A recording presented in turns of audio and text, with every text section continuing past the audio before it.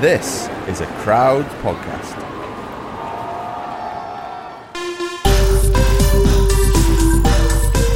Hello, I'm Geraint Thomas.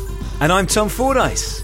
And you've just entered the Geraint Thomas Cycling Club. Brought to you by Zwift. Explore, train and compete on the indoor cycling app where fun is fast. Croeso. That's a bit of Welsh for you. You alright, G? What's been going on? Tom, all good, thanks. Yeah, just one thing before we get going. My father-in-law, Ave, he, like Dave without the D, for everyone that looks at his name, it's a Welsh name. E-I-F. Difficult spelling if you're not... Yeah, so everyone's like, how the hell do you say that? Dave without the D. Anyway, Ave, he said to me last week, he was messaging me, he said, oh, will you and Tom have a load of coffees before your last pod? I was like, well, I might have had one just to keep me going. I don't know, what? Why? And he was like, oh, because you were just speaking so fast. And then I was like, oh, well, I listened to it back. I don't think there's anything different, really. I was like, oh, you might be listening to it at 1.5 times the speed or 2 times the speed. And he was just like, no. And I was like, oh, okay. Maybe he's just going a bit doolally. I'll just forgot about it. And then the next day he was with Sar and he said the same thing. So I was like, oh, let me have a look at your phone. Got his phone. Yeah, sure enough. I think it was 1.5 times the speed. So when you actually do that on your phone, it's so much quicker. And I was like, did you actually think we were speaking like that? We were just having a quick, really conversation like this. That's a really good impression of going too fast. Yeah, I know, of course it is. Can you imagine listening to this at 1.5 now? That's a hidden talent I didn't know you had. That's going to sound really fast. Honestly, that's one of the best impressions I've heard this year. I don't know what you can do with it. I don't know if you can make a career out of it or a stage show. Can you do slow as well? Yes, I can do really slow. Right, we're going to add this to our stage show when we do this in the year of 2022. Before we actually go out and start talking about cycling, we're going to have you standing on the stage lit by a single spotlight and you just speak at 1.5 times the normal rate. Yeah, all the podcasts will suddenly be 20 minutes, not... Actually, no. Oh, it's too much. I was trying to work out 1.5 speed then, but yeah, there'll be 40 minutes instead of an hour. How is your father-in-law getting on after the little Christmas gift you gave him? So you sent me a picture over the festive period, and it's a charming game where you take a number of different chocolate bars and you chop up the wrapper and then use the letters on the wrapper to form new words. So to give people an idea of how this works, you've used the first 2 letters of the popular Twix bar and the last 2 letters of a formerly 4-fingered chocolate biscuit, which also comes in chunky form. Did this go down well? Yeah, I think he liked the effort that went into it, It was, I had to use my head. I found the pictures. I just had to make them. So, there was another one with I took the M off the Mars and ended it with an E from... Flake, is it? Is it a flake? A flake, yeah, that's the one, yeah. So that one was good, and to be fair, they turned out well, didn't they? The most complicated one, the one I was most impressed by, is taken the K off the formerly mentioned Kit Kat.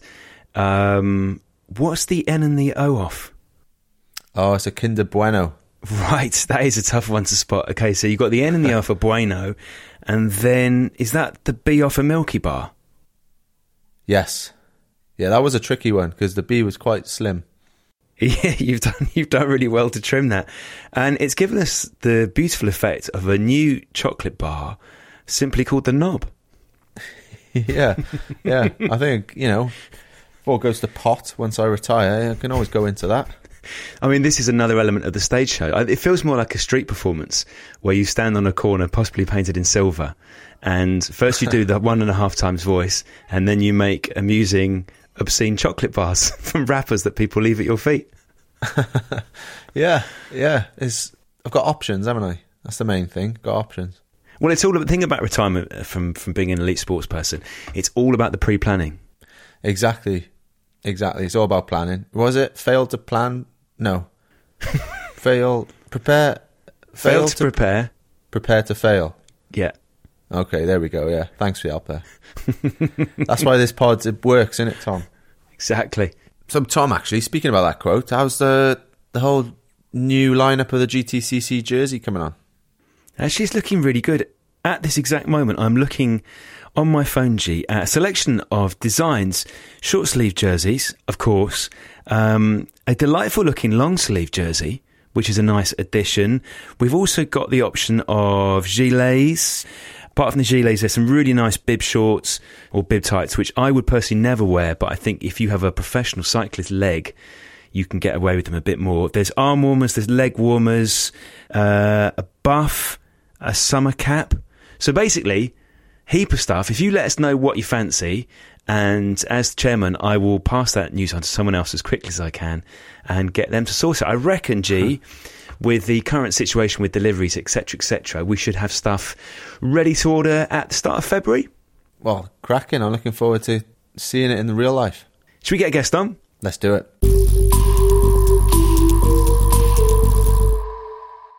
Hello, I'm Sam Walker. I've spent the last few months talking to this guy. I'm a hunter. It's what I do. He's called KC. Our rules of engagement are pretty simple. If we have to pull a trigger on one person, they're all going to go. He's an American vigilante. And there is one of the biggest men I've ever seen, and he's got a knife in his hand. He rescues kidnapped children. There's no feeling in the world like putting a child back in the arms of its parents. By any means necessary. Well, it's ugly. You want me to make sure I don't hurt anybody? He scares me. And he kind of looked at me, and I said, I swear to God, I said, if you do anything other than what I told you to do, I said, I'm going to kill you right here. And he might scare you. About got tears in your eyes right now just thinking about that, don't you? Download the podcast, American Vigilante. Download American Vigilante. Out now. Now. Tom, good news. The sponsors are back for season 2. That is momentous, G. And momentous just so happens to be the sponsors of this next bit. But who are they? Well, for all you listeners that were listening last season, you'll remember them as Amp Human. Aha, yeah, a leading human performance company that works with over 150 pro and elite sporting teams. And once again, we've got an exclusive discount for you. G, what's the lowdown? Well, I use PR lotion all the time. You basically rub it directly in your muscles, you get bicarb directly into them, and allows me to maximise training sessions and improves recovery time. Yeah, if you try it, the clinical data says you'll get 53% less muscle soreness and be able to do 25% more training intervals. I like those odds, G. So if you fancy slapping it all over your legs before your next big ride or workout, go to livemomentous.com. So that first bit, all one word, LIVE, then MOMENTOUS.com. And because you listen to this podcast, we've got you an exclusive discount. Just use the code GTCC2021 at the checkout for 25% off Momentus's PR lotion. Happy training! So, Geraint, you're currently on a training camp, and yesterday when we were due to record a pod, you were almost too exhausted to do it. Your reasoning was that you'd done a 6-hour ride and a 3-hour team meeting, and I had limited sympathy for the 6-hour ride because that is your job. The 3-hour meeting I was full of sympathy for, and I think I texted you to say, the shorter the meeting, the better. Yet you came back and said that you massively enjoyed the meeting. So tell us about that meeting, because it leads into today's guest.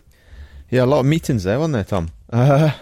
So basically, I brought along a teammate, Ben Swift, otherwise known as Swifty, who was there at the meeting with us. So it's quite hard to explain, isn't it, Swifty? But basically, before the camp, we were sent a load of questions that we just had to answer. And there was 2 statements, and you say which one reflects you more. And of that statement, is that you a lot or a little? And basically, you just go through these whole list, answer about 40 odd questions, and it'll say the type of person you are. That's about right, isn't it, Swifty? Pretty much. Oh, welcome to the pod, by the way. Thank you. Sorry, time in it. I didn't even introduce Swifty, but yeah, known him since we were both 12. Grew up racing around parks, know each other really well. Good mate. He was one of my ushers. Trying to convince him to get married because we need another piss up. But yeah, that's the intro. But yeah, the meeting was good, wasn't it? No, it was good actually. I think when you actually sit back and understand what it means, it gave each person a lot to talk about. You know, it was almost like there was a joke element to it straight away. Like, oh, what's your numbers? This is my number. Yeah, you can see that in certain people. And what I found quite interesting was, I think I could have done it for you, for say, and got the same numbers. And it's interesting to know that the people that you know most on the team, and then the guys that you don't know most a lot on the team, you can kind of see that a little bit. But to actually clarify that, it was good. Yeah, so when Swifty talks about numbers, I'm sure our guest can explain all this, but you know, we'll give it a good go. And numbers, there's basically 9 different character traits or motivators. It's what motivates you. This is a good test if we've been listening, actually, isn't it? It is, actually. Yeah. And then out of those 9 sort of motivators, everyone has a bit of everything, obviously, but the 2 that you sort of motivate you the most, you get a number for. So, and then it's either, you have a major and a minor, and, you know, if they're both high, they're both highly motivational to you type thing. So, anyway, I'll stop rambling on because our guest can do it better. Normally I do an even better introduction, but I think it's best if Martin introduced himself, really. Martin Johnson, not the rugby player, but obviously just as talented as what he does. Welcome to the podcast. Welcome to the GTCC, Martin. Yeah, cheers, G. And, you know, it's funny you mention that because the amount of conferences I've turned up at to speak as Martin Johnson, and I have to open up with saying, I'm really sorry. I have to start with an apology. If you was expecting the World Cup winning captain, you know, then you're sadly wrong. I'm not. So yeah, the amount of people who do that, it's unreal. But yeah, thank you, G. It's great to be invited on the podcast, mate. I've had a great few days with you and Swifty and the team, and yeah, it's been great, hasn't it? It sure has. If we just go straight into it, our introduction was or an explanation of what we've been doing was pretty good. Yeah, I tell you what, mate, I'm sat here smiling because I could see the cogs turning in your head around, like, you know, this is the ultimate test of if I've been listening for 2 days, right? But you and Swifty was pretty good at it. But to sort of set the scene, just in terms of the intro, you know, I've been working with the Grenadiers now for probably the best part of 2 or 3 months, but this camp in particular is the first time I've worked with you guys, the riders.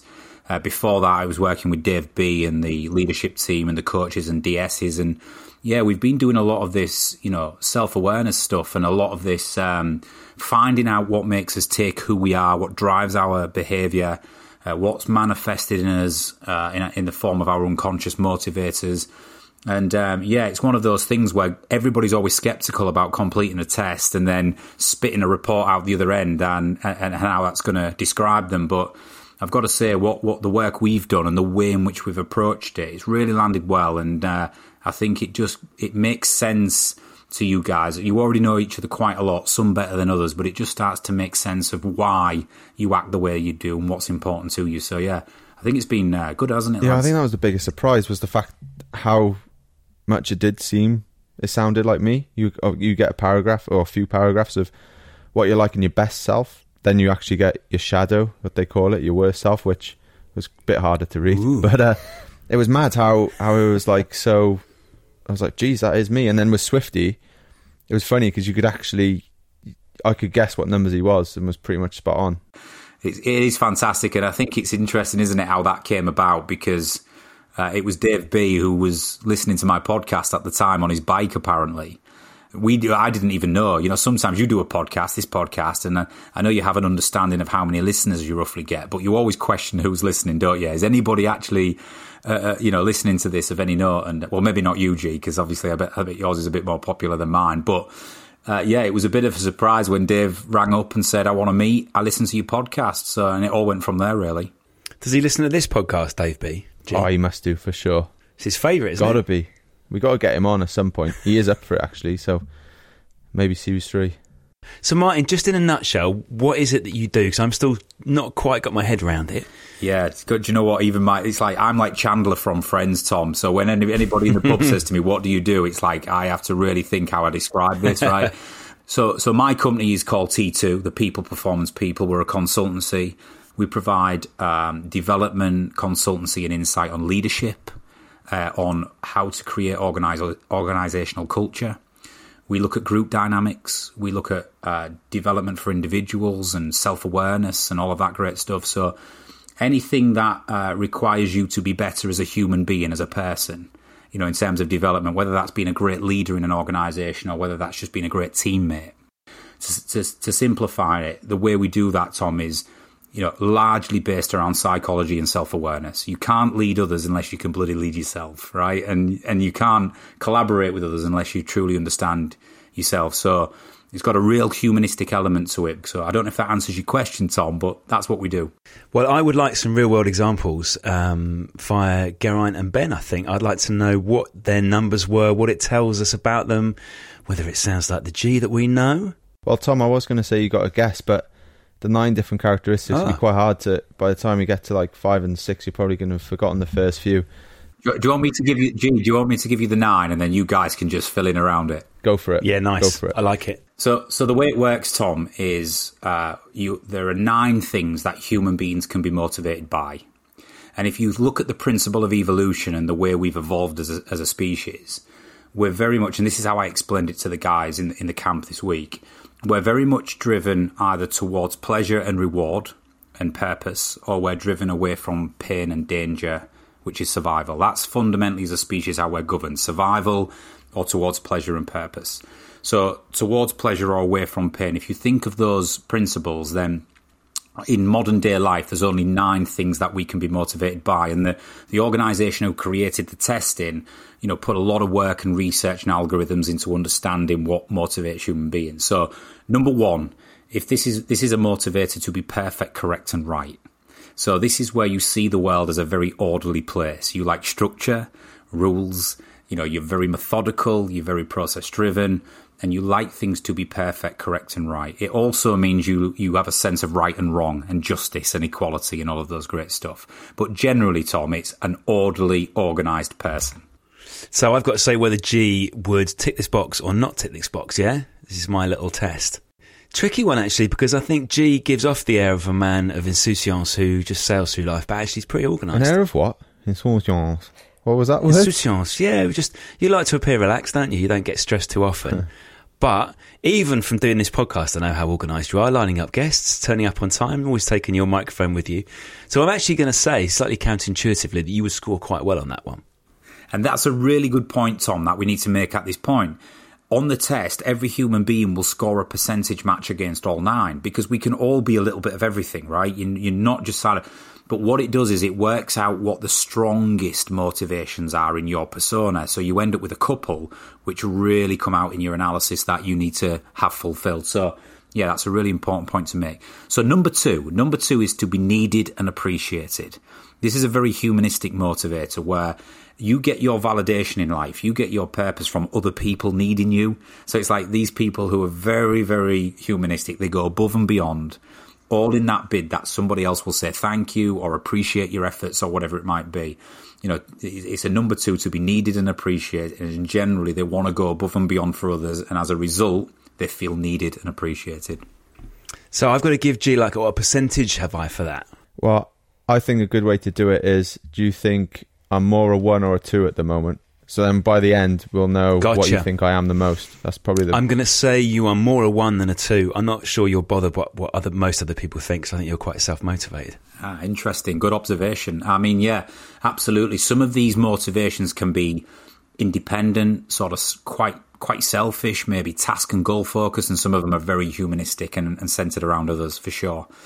So number 3. 3 is to succeed and achieve. This is a motivator where generally in your personal or professional life, you see the world where you have to set goals and targets. It's like, I need to set myself something to achieve. So I have to have something to aim for. It's like it creates the law of attraction. So it's like I want to win things, or I want to earn a certain salary, or have a certain house or lifestyle, or by this age I want to have achieved X. Succeed and achieve is a very, very goal-focused flag in the sand. That's where I'm heading. And then everything I do will be driven towards achieving that. Well, that's G all over. Easy, that one. Most competitive man in the world. Competitive if you're playing Scrabble, if you're doing any sort of silly game, competitive. What is it that Rod Ellingworth told us, G, in the first series? That he has to underdo your programmes, because if he says do 4 hours, you'll do 4.5 hours. So I say big time for that one. So 3 at the minute is leading then, Tom? Yeah, I think so, okay. Yeah. 3, 1, 2, I reckon, at the moment, in order. Okay, 3's leading. So, very fast-paced, very driven, very competitive motivator. Okay, number 4. This is actually the most rare motivator we come across in all our testing. I was saying to the lads, we've tested maybe 5,000 people, and only maybe a few hundred maximum have come out with a 4. It's to be special and find meaning. So this sounds very, very out there, but it's probably the reason it's rare. It's actually quite really common in the cycling group, actually, which we've all been laughing about this week. But to be special and find meaning means these people have a motivation to be anything but ordinary. It's like, I want to change the world, or at least somebody's world. It's very creative, sort of out-the-box thinking. They're deep thinkers, high levels of emotional intelligence. That might rule G out straight away, right, G? But, it's literally like, quite different, quite deep thinking, quite creative. And it's like, at the end of all this, I want to leave a legacy and say, I was different, I achieved that, and I changed this. I'll just have you know, I am quite emotional. I cried at that show where they give birth. Was it? Call the Midwife. One born every minute. One born every minute, yeah. Oh, I had a little tear then, yeah. Since I've had Max, I've got a lot more emotional. Whether that's intelligent emotion is another question, but yeah. I don't know, you've been pretty emotional most of the time I've known you. Ben, tell us what he was like at his own wedding. After a few beers. Oh, bloody hell. Yeah. We ain't got time for that. A lot of blubbing. But it was good. It was good tears though, weren't it? Basically, as soon as I walked into the church, wasn't it? It just started. I think it was the gin that we had before, though, and the few pints. That's what he thinks he had. So, Tom, the question is does G want to be special and find meaning in his life? That is a tough one, because I think most people would say they do, because everyone wants meaning in their life. So I find that's quite a hard one to answer. G, give us a little steer. Oh, mate, I've given you everything you're going to get. Unbelievable. Okay, number 5. Okay, number 5 is to be knowledgeable and smart. So this is very different to the 4. This is like a motivator that can manifest in people where they've decided early on in their life that knowledge is power. Quite often what's interesting, you see some people go, right, if I'm going to succeed, I need to be the best in my sphere of expertise. So I'm going to educate myself, I'm going to research, I'm going to prepare. And 5s very much believe that they're not emotional people. They're very rational. In fact, even emotional, needy people drive them crazy. It's like they're very calm.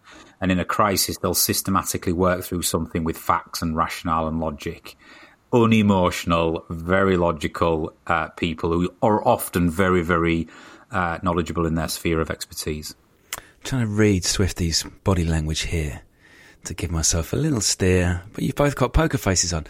Yeah, I don't think, in terms of the fact-based thing, G, you're not obsessive about cycling history, are you? You've got your favourites, you've got your heroes, the riders you loved watching when you were a kid, but you're not Brad style, you're not encyclopedic about cycling, are you? No, I'm not. But I do know a lot of shit, Tom. Yeah, for sure. It might be useless, G, but you know it. Yeah. Where are you going then, Tom? What are we saying? 3, 4 or 5? Which is strongest? Like, remember, I'm going to have a bit of everything. But what's standing out here? 3 is still standing out for me. Yeah. Okay, sweet. Number 6. Number 6 is to be safe and secure. This is a motivation where it's like when a person wants to look ahead at all the things that might go wrong. Let's think of all the scenarios that might catch us out, and I want to come back and sort them out now. I want to get ahead of the game, and I want to guard against them going wrong. So 6s are very routine, planning-based people. It's like, if I get my ducks in the row now, I'll avoid that catastrophe happening. What also comes with the 6, though, is a very high moral compass. They're very loyal, very dependable. Don't always need to lead. They're willing to contribute, but very much centered on being safe and secure. So it's about looking ahead and guarding against what might go wrong. It can lead to a bit of worry and procrastination as a result, but generally they're good human beings. Well, G is obviously a good human being, but despite that, I'm going to say this isn't particularly him because he's the sort of man who doesn't always oil his chain. If he does, sometimes it's with olive oil, and often he forgets to recharge his Di2 batteries. So I'm going to give him quite a low score for that one. Absolutely. So the 3 still leading, right, Tom? Harsh. Right, okay. Number 7. 7 is to enjoy life and be happy. So this is a really positive, optimistic view of the world. We quite often see people who are motivated to enjoy life and be happy who really don't like negativity. They don't like people who bring people down, who are constantly moaning and making excuses. 7s want to enjoy the moment. They want to enjoy what they do. They've got the attention span of a gnat, Tom, so they don't like trying to keep their attention is difficult. But a 7 likes lots of variation, likes to keep interested, and generally really good in a group because they're good with people and they keep the optimism. Right, that's just moved into first place above 3 for me. That one. That sounds very much like Geraint. Right.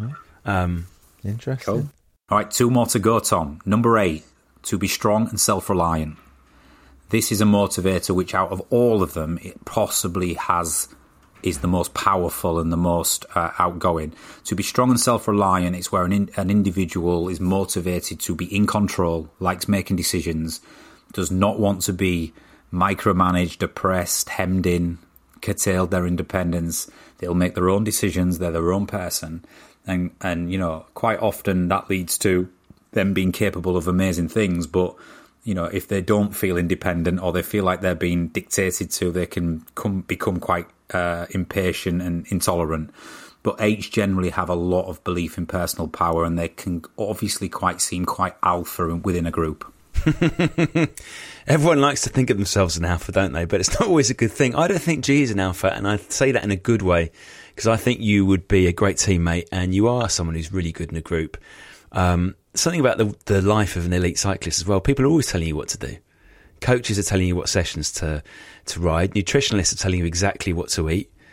So, yeah, that's not very G. To be honest, Tom, though, if you'd listened to the coaching episode, which you were a part of with Rod Ellingworth, we discussed training and, I take ownership in what I do. So I beg your pardon? Yes. But, yeah, no, okay. So we've got 7 as the major, as we'll call it, number 1. 7 followed by 3, haven't we? And my correlation, I don't know if that's the right word, but it's high. So I have 2 numbers which are big motivators for me. So okay. You got 3, 7 at the moment. Final one. All right. 1 more to go. Number 9, to have peace and harmony. So this is an interesting motivator where it's in very good humans, right? It's where they look at life and go, I generally don't excel or like conflict, discomfort or discord. In fact, people who are aggressive or confrontational or come on too strong, it's not my cup of tea. To have peace and harmony means I want everybody to succeed. I want everybody to contribute. I want the group to come together. They're often calm, the balance in a group. They're quite reflective. They don't often react. They tend to respond more because they think. And generally just, like I say, they are the mediators sometimes in the madness. They're the ones who will listen, but when they speak, people will listen too. So that's peace and harmony, and they're often the glue within a group that brings it together. Well, that sounds quite G-like to me as well. But G, you've said that you've got 2 that you're very strong with, so I'm sort of low to go big on 9, having said that I was going big on 7 and 3. So it puts me in a slightly difficult predicament, this one. I'm still going big on 7 and 3, I think, but I think 9 is quite you as well. Okay, so you're saying 7, 3, 9 in that sort of order? I think so. Should we go through mine, or should we tell you what Swifty is first? Let's go through yours. G, can we have one of your magnificent drum rolls, please? So bad, so bad. Swifty, do us a drum roll then. That's pretty good, to be fair. How are you supposed to do one? I must say, he gave a pretty good account of you. Yeah, fair play. You got very close, but I'm actually a 3, 9. That's not bad. That's not bad. Yeah. 3 is my major, 9 is my minor, but they're both high motivators for me. So I'm sure 7 was in 3rd place, Tom. Yes. I'm quite happy with that. And you know what, Tom? It makes sense with G. I mean, having spent a few days with all these lads now, and we've interacted throughout the sessions and outside of the sessions, And just listening to what teammates say about each other, what's really interesting is they've been talking to me about each other and what they see in each other. And when people talk about G as a 3-9, it's like, that makes perfect sense, because he's incredibly driven to succeed and achieve, and eyes on the prize and wanting to, achieve outcomes and win. But he's also more than willing to, as a peace and harmony motivator, to knuckle down and be part of the team and self-sacrifice for somebody else. And obviously for me as a consultant coming in and working with these guys, watching how G operates within the group, where he doesn't speak the loudest, he doesn't speak the most often, but when he does, people listen. It's that balance between succeed and achieve and the peace and the harmony that seems to really work. But what I will tell you, Tom, is it's not a common combination. You don't often see that driven 3 with the relaxed 9. So yeah, it's quite unique, really. Are we saying G special? Is that what we're trying to say? Slightly. Swifty guessed it as well straight away, actually, when we were running through it, because we were sat next to each other at the time as well, and yeah, you got me down to a T, didn't you? We should hope so after bloody 15, 16, however many years. What about you then, Ben? Was yours... Actually, G, did you manage to guess Ben's in the same way that he guessed yours? Yeah, so the first one with Swifty is easy. It's the structure and the organisation, because Swifty loves to plan. He's always got about 4 plans as it is, especially COVID. He had about 10, just all the different scenarios that might happen. And then, actually, no, I was a bit torn between his second one, between the 9, which I was, the peace and harmony, smoking. No, not smoking. I don't smoke. I was going to say Bob Marley smoking weed, but I've never touched this stuff. So anyway, moving on. But the second one was tougher, because I thought maybe 9, which I was, or a 7, because he's always getting everyone together. He's like the soul of the group, or the having fun and just light-hearted. Nothing's too serious, and that's what you were, weren't it? A 7. It's like what you say, when we did it, you had to say it how you see yourself, how you don't want to be perceived, or how you wish you were.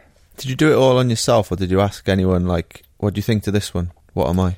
No, I did it all on myself, and then took a few pictures and read them to like the family and stuff like that, and they were like, oh yeah, I could have done that for you and stuff. But I think that's quite a bit of a difficult question, because when you say press it on how you would like yourself to be, that's how you see yourself anyway, because most of the times you see yourself as your best, and you're going to pick that answer for it.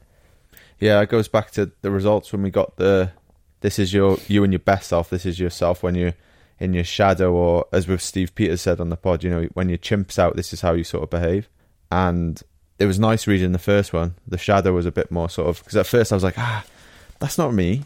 Like, I don't really do that type of stuff. But then I read it a few times. I was like, actually, I can see it. I can see it more when I was younger. And that was one question I asked Martin, actually, like, can you change your number? Like, is it possible to change? And it's pretty much no, isn't it? But as you get older and wiser, you kind of know how to deal with the shadow a bit more. Is that right, Martin? Yeah. I mean, there is certain... We've tested quite a lot of people over different years, and there's been a few occasions where certain motivators have slightly changed or swapped out because of that moment in their life, or as a result of where they're at. Something might have entered in terms of the importance. But generally, what we find is people's motivators remain similar or stagnant, because by the time you reach adulthood, through your early life experiences, through your psychological anchors, your parenting styles, all of this thing that makes us who we are, you pretty much see the world in a certain way. And you don't have a dramatic personality transplant as such, if that makes sense. So you're likely to be driven by the same motivators. But what I said to G was, what will change and evolve is how you respond to them. So what you end up doing is you learn what serves you well and what doesn't. And over time, you modify your behaviour and the way you respond to your motivators. But let's face it, G, you're never going to transition from being... to succeed and achieve in peace and harmony, to being an 8 major, the biggest alpha, up there, centre of attention, commanding everybody and directing everybody. That rapid change ain't going to happen. But what you resonated with, G, was you said, that makes sense. Yeah, there's some things 10 years ago that I read in this shadow would have got me, but maybe not now. Yeah, because then after that we went on to triggers and what stuff triggers you into going into your shadow or getting your chimp out, you know, making you super pissed off. What were your triggers, mate? My triggers? But Swifty likes, let's listen to him now. He thinks he's Mother Teresa. Funny you should say it. I was just going to say, it was quite interesting to see, or like hear, when people was talking or reading about their shadow. And they're like, oh no, that's not me. I don't like that. It's not that bad. But actually, I don't think my shadow is too bad. See but what then I mean, I think that relates to my chimp or my shadow very rarely comes out. It has to be quite extreme for it to come out. What would you say, G? Someone who's known Ben for a long time, is that accurate? It is, to be fair. Like, he really gets super annoyed. He can be grumpy at times, and when he's tired, and, you know, as we all are, especially when we're hungry and tired. But to be fair, yeah, he doesn't lose it that often, to be fair. No, the odd occasion. Do you know what's interesting, Swifty? You know, part of a 7 to enjoy life and be happy. We see this quite a lot.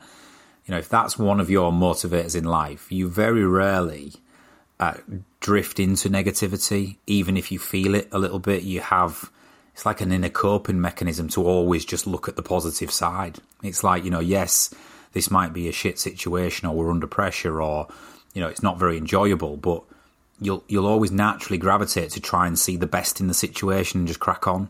And that's really good. That's a great attribute to have when you're in a team like the Ineos Grenadiers and you've got a stressful season and you're travelling and you're away from your family and, you know, things are happening.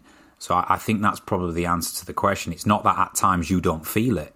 It's at times that you're just programmed in a way to sort of go, right, well, there's no point in dwelling about it. Let's just move on. That is Swifty, yeah. So, mate, what are your biggest triggers then? Just so I know, so I can poke you. Yeah. Poke the bear. So there's a lot. Biggest ones, like we said before, there's a lot on there, but I was having difficulty identifying 3.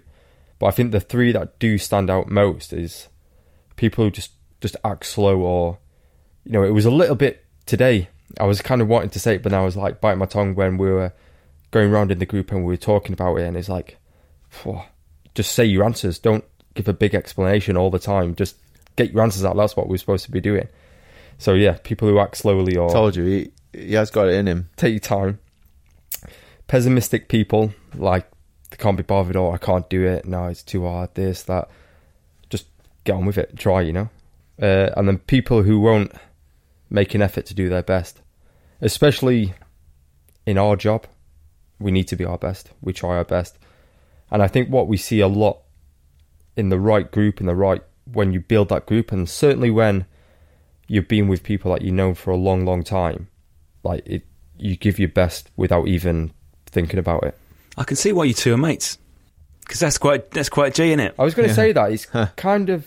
I was going to say, I do have that, because you know, when people just moan about a situation, like, it's hard, like, you know, moaning about a job, it's easy to say, oh, just get a new job. But is there things in that job, little things you can change to make it better, or, you know, just be a bit more proactive and get up and do something about it, rather than just moaning about the same thing over and over and over. Like, it's fine to, it's like success and failure, isn't it? You fail at something once, do the same thing again, you fail again. Like, don't keep moaning to me that you keep failing because you're doing the same bloody thing, you know? But, like, the thing with these, like, they annoy most people, but I think the things we're picking out are the things that annoy us the most. So with mine, it was, like, on this list, feeling outdone by someone else. So in my head, that's sort of like when you get flicked, like if someone just flicks you. In my language, that would, yeah. Does that happen often, G? Not really, to be honest. No, like, yeah, it was funny. So it was really good, because just talking about this type of stuff in a group in front of all the boys, like, there's 29 of us in a circle, and it really, like, brings stuff out, and you just get to know each other better, and because we never talk about that, and I think that's one good thing. You know, we've had George North on the pod, and he talks about, you know, the leadership group and analysing a match afterwards and saying, you did this bad, you did this good, you know. The high performance conversations, that's what he called them, didn't he? Which is stuck with me. High performance conversations, yeah. And we never really do that, and this has started the process, and it's been really good, because it's sort of, people can really, you just know people a lot better, and it definitely brings you a bit closer when people are just open and honest with each other. So, and Creato came up to me when we were having a coffee in the interval, our 10-minute interval of 5 hours of hard graft. Cheers, Martin. But yeah, he came up to me and he was like, yeah, when you get flicked, sorry about Algarve again. And then I was like, oh, it reminded me then. I was like, oh, mate, I've let that go, you know. I've got no issue with that now. What happened on the Algarve? Well, I was in the yellow jersey, and he went up the road in the break with one of his Polish teammates. We're in the same team, and they were chopping off, and he ended up winning then, because I wasn't really able to chase because we were in the same team. Like, at the time, I was a bit disappointed, but, you know, I let it go after a few hours, really, because it's Algarve at the end of the day, you know. It's not the Tour de France. I won the Tour de France the same year, so yeah, I pretty much forgot about it. So, but yeah, so that was funny, and like we'd already spoke about it, to be fair, but it's definitely just able to sort of joke about it and just brings you that little bit closer again. And I think that's key, because we've been talking about, you know, being closer as a group and all that type of stuff as well. So yeah, and going back to my triggers, just so you know, Tom, so, you know, avoid any of these. Same as Swifty, to be fair. Negative, pessimistic, can't do attitudes. That's just annoying. Having your time wasted, inefficiency, that's really gets my back up. And rules, constraints, or petty details keeping you from doing what you want or need to do. So I guess on that I should add, like, petty details that are sort of, I feel, are unnecessary.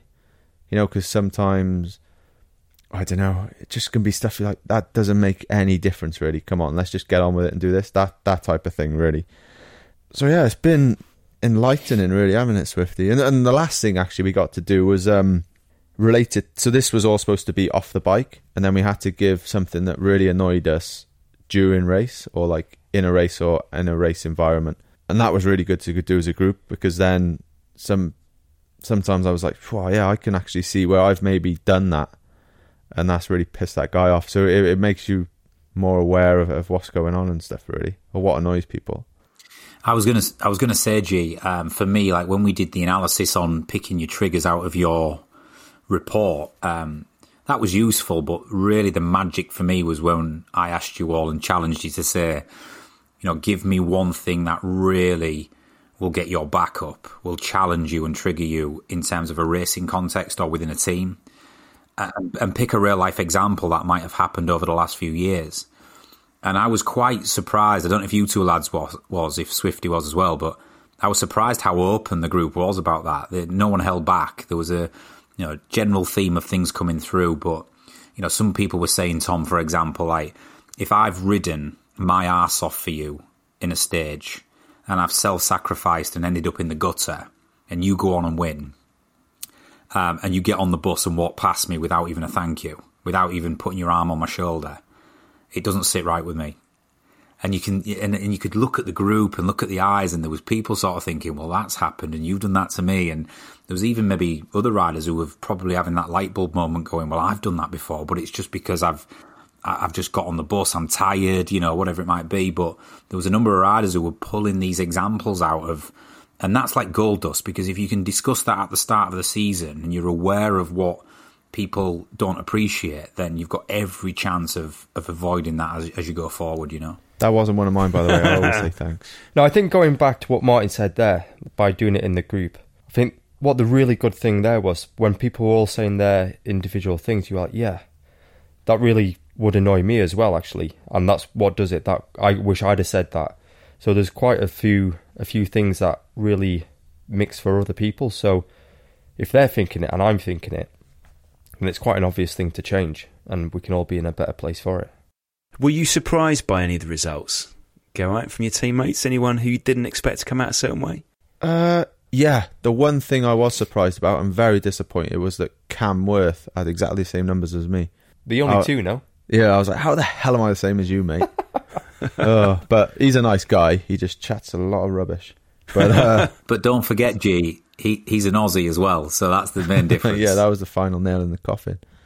But no, I think it was interesting, because at the end then, Martin put everyone into groups, so it was people that were, so like the similar characteristics, and then looking at it, you could see, bloody hell, like in that one column, they're mainly sort of the guys, the leaders. Then in another column is, and you could kind of see the group dynamic. That was one question I asked Martin, like, oh, so when you see my results, could you say, well, you're not going to get on with this guy because of his results? It's pretty much yes and no, really, isn't it? Yeah, the correlation was, when we looked at the people who had the driving motivators to succeed and achieve, or to be strong and self-reliant, the ones who want to shoot for something, want to win, want to compete, want to be their own person. A lot of the lead riders in the squad was on that column, wasn't there? And I didn't know if that was going to pan out that way. I didn't know if motivations would be correlated with ability to lead or whatever it might be. But it was quite stark, wasn't it? There was a lot of that, but then a lot of the collaborative motivators and the focused motivators was, you could look at the riders and it's not an exact science. But what I said to G was, I said, in theory, it's not about picking a team based on how people are motivated or wired. It's looking at the team that is picked and understanding how we're going to gel together. And if we've got three big characters in a 7-man team, if we've got G, Egan and Teo, or because Teo's a big character in his profile as well, then that's got its strengths, but it's also something you've really got to think about, because you've all got the tendency to want to go for it, to want to just, have a go. So I sort of answered it like that, didn't I, G? I said there's no right or wrong, but what it does give you is an understanding of where you've got a team where you've really got to communicate and collaborate what the plan is. Would you take the test, Tom? I'll take the test, yeah. We'll flip it around, G. You've got to try and get it right for me. Well, I'll tell you what, Tom. Send me your email address. We'll send you out a test and we'll have a look. Test results. Beautiful. In 2 weeks' We'll time. come back, see if G gets it right. I'd love to see SARS as well, actually. So I've already invoiced. Mine's already invoiced me for that test. So I'm gonna get that done. That'll be interesting. How close do you reckon you're going to get to SAR? I reckon I'd nail it. Maybe. Bang on. Will she be irritated if you get it bang on? No, she'd probably be irritated if I got it completely wrong. You don't know me at all. Yeah. What am I even doing with you? This could be a marriage breaker, G. Thing is, though, if we're totally the opposite, then I can just say, well, opposites attract. And if we're the same, well, we're the same. We're made for each other. So I'm laughing, really, aren't I? Soulmates. My final question, Martin. We had Tom Pidcock as a guest on the podcast a couple of weeks ago, which was really interesting. What did the time you spent with the team tell you about Tom's mindset? Yeah, Tom's a great kid. And, I sort of, when all the guys came in, there's 29 of them at this camp. And when they all came into the space to meet me for the first time, obviously I'm watching body language, I'm watching how the lads carry themselves. Do they look nervous? Are they cheeky? Are they into it? And generally they were all really friendly, approachable lads. And Tom comes in, he sort of gives me, but he's always smiling, is Tom. And you don't know whether he's smiling at you in a good way or in a cheeky way. Anyway, he goes and sits right at the back and he sort of lays down a little bit of a hand behind his head. And I'm thinking, I've got to get him on board in the first 5 minutes or this could be a challenge. Anyway, we delivers the session and Tom's got a rare combination himself, which really makes sense with Tom, really driven lad, really wants to do well, but he needs to do so within the boundaries of structure and organisation and a lot of support as well. So anyway, we does this session for 2 hours.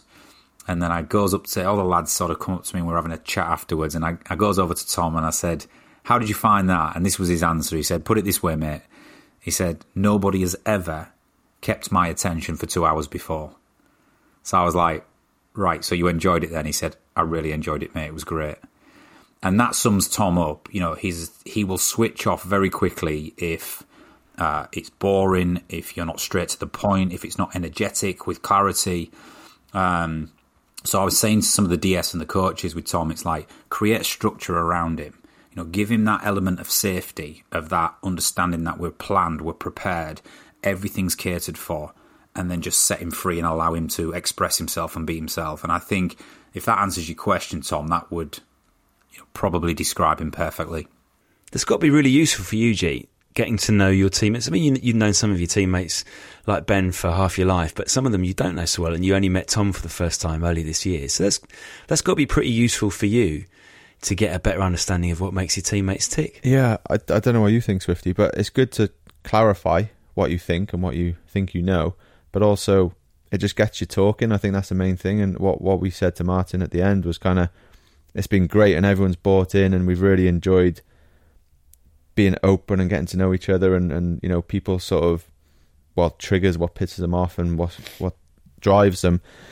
But it's continuing that now and really working on that, especially when we all go off, different continents people live in. So that's the biggest challenge, really, isn't it? Oh, definitely. I think, it's quite long sessions, but the way that we engaged from the start to the finish, I think that showed how important it was to each rider and to each person on the team, really. So maybe we should do it with our podcast crew, Tom. Yes, I like it. We'll get producer Lou in on it as well, and we'll just bond as a team, and we'll become the greatest podcast of all time, not just the greatest for the last year. Are we allowed to have drinks while we do this? Most definitely. Just don't tell Dave. Martin's been going on about it. He's been after a beer it's only been 2 days. Yeah, he's got one there. He's got one. He's got one now. Yeah. Martin, your podcast is called the T2 Hubcast. Is that right? Yeah, that's right. Yeah. So my company is T2, the People Performance People. So one of the things we do is we have a podcast for all of our clients and listeners. No more than 30 minutes a podcast. We take topics of self-development and psychology and leadership and culture, and we just naturally discuss them for 30 minutes, short, sharp, straight to the point. And it's like this. I was saying to G before coming out here, I was actually listening to your podcast. And really got into it. I love it reminds me a lot of the way we do things, nice and relaxed, not overly scripted. That's because G can't read the scripts very well. Yeah, G doesn't like to be scripted, right? So just let me be free. But yeah, T2 Hubcast, and we generally try and make it a bit of fun and engaging as well. So yeah. Well, it's been great having you with us today, Martin. Thanks for joining us, and thanks for casting so much light on the man whose name is in the masthead. Yeah, cheers, Martin. Appreciate that. We had a ball. Well, Swifty as well. Thanks for coming, mate. Thank you. We didn't ask you too many questions, to be fair, but... Well, we get Ben back on another time, yeah. I was just here for the mood, lighting the spirits. Exactly, yeah, having a good time. Yeah. Cheers, boys. Thanks, guys.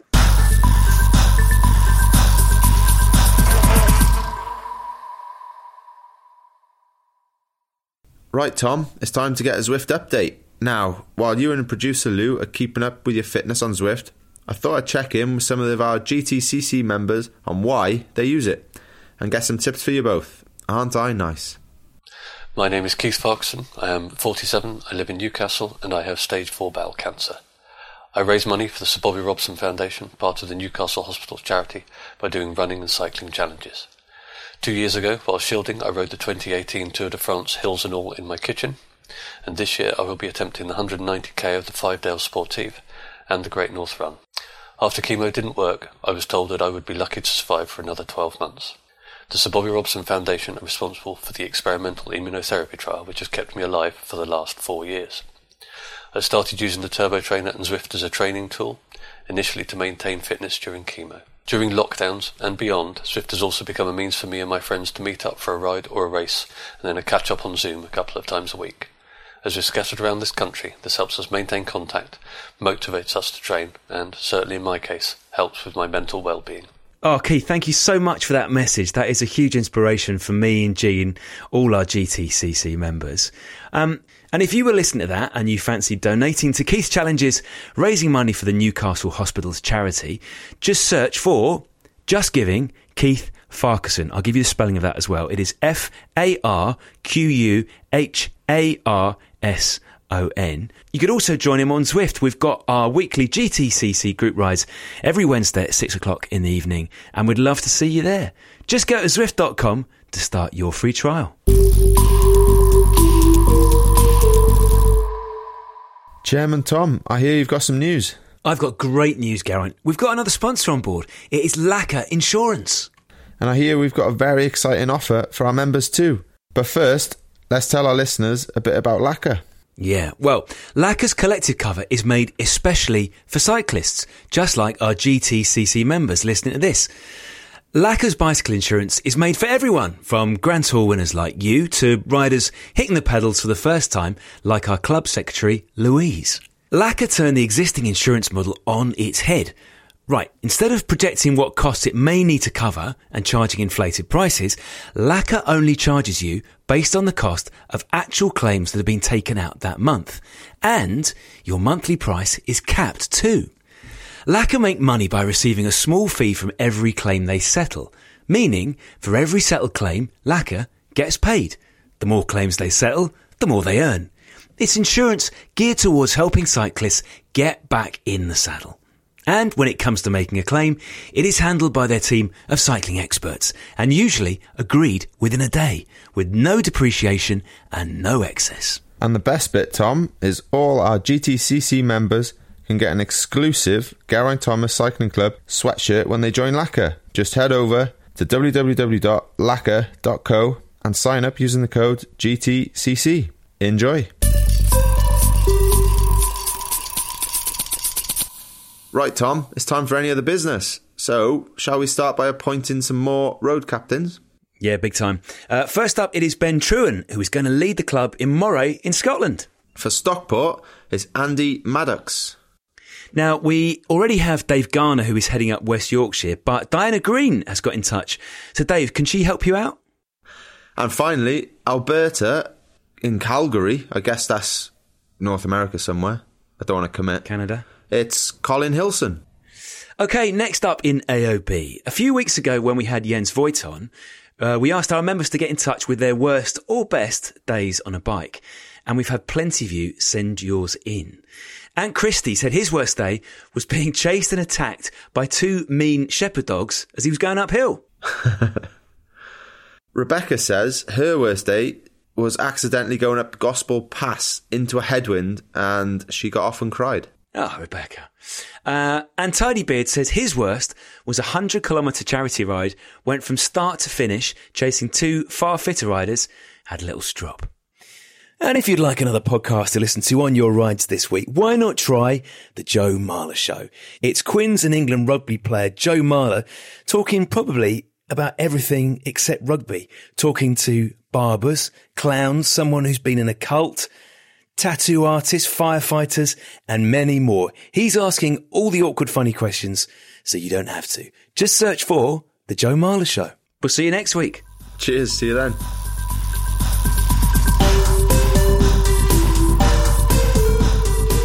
That was the Geraint Thomas Cycling Club. Thanks to Club Secretary Louise Gawilliam, Head of Music Emma Hickman, Head of Social Fionn Clark, and our Honorary President Mike Carr. Most of all, thanks to you for listening. We'll see you next time.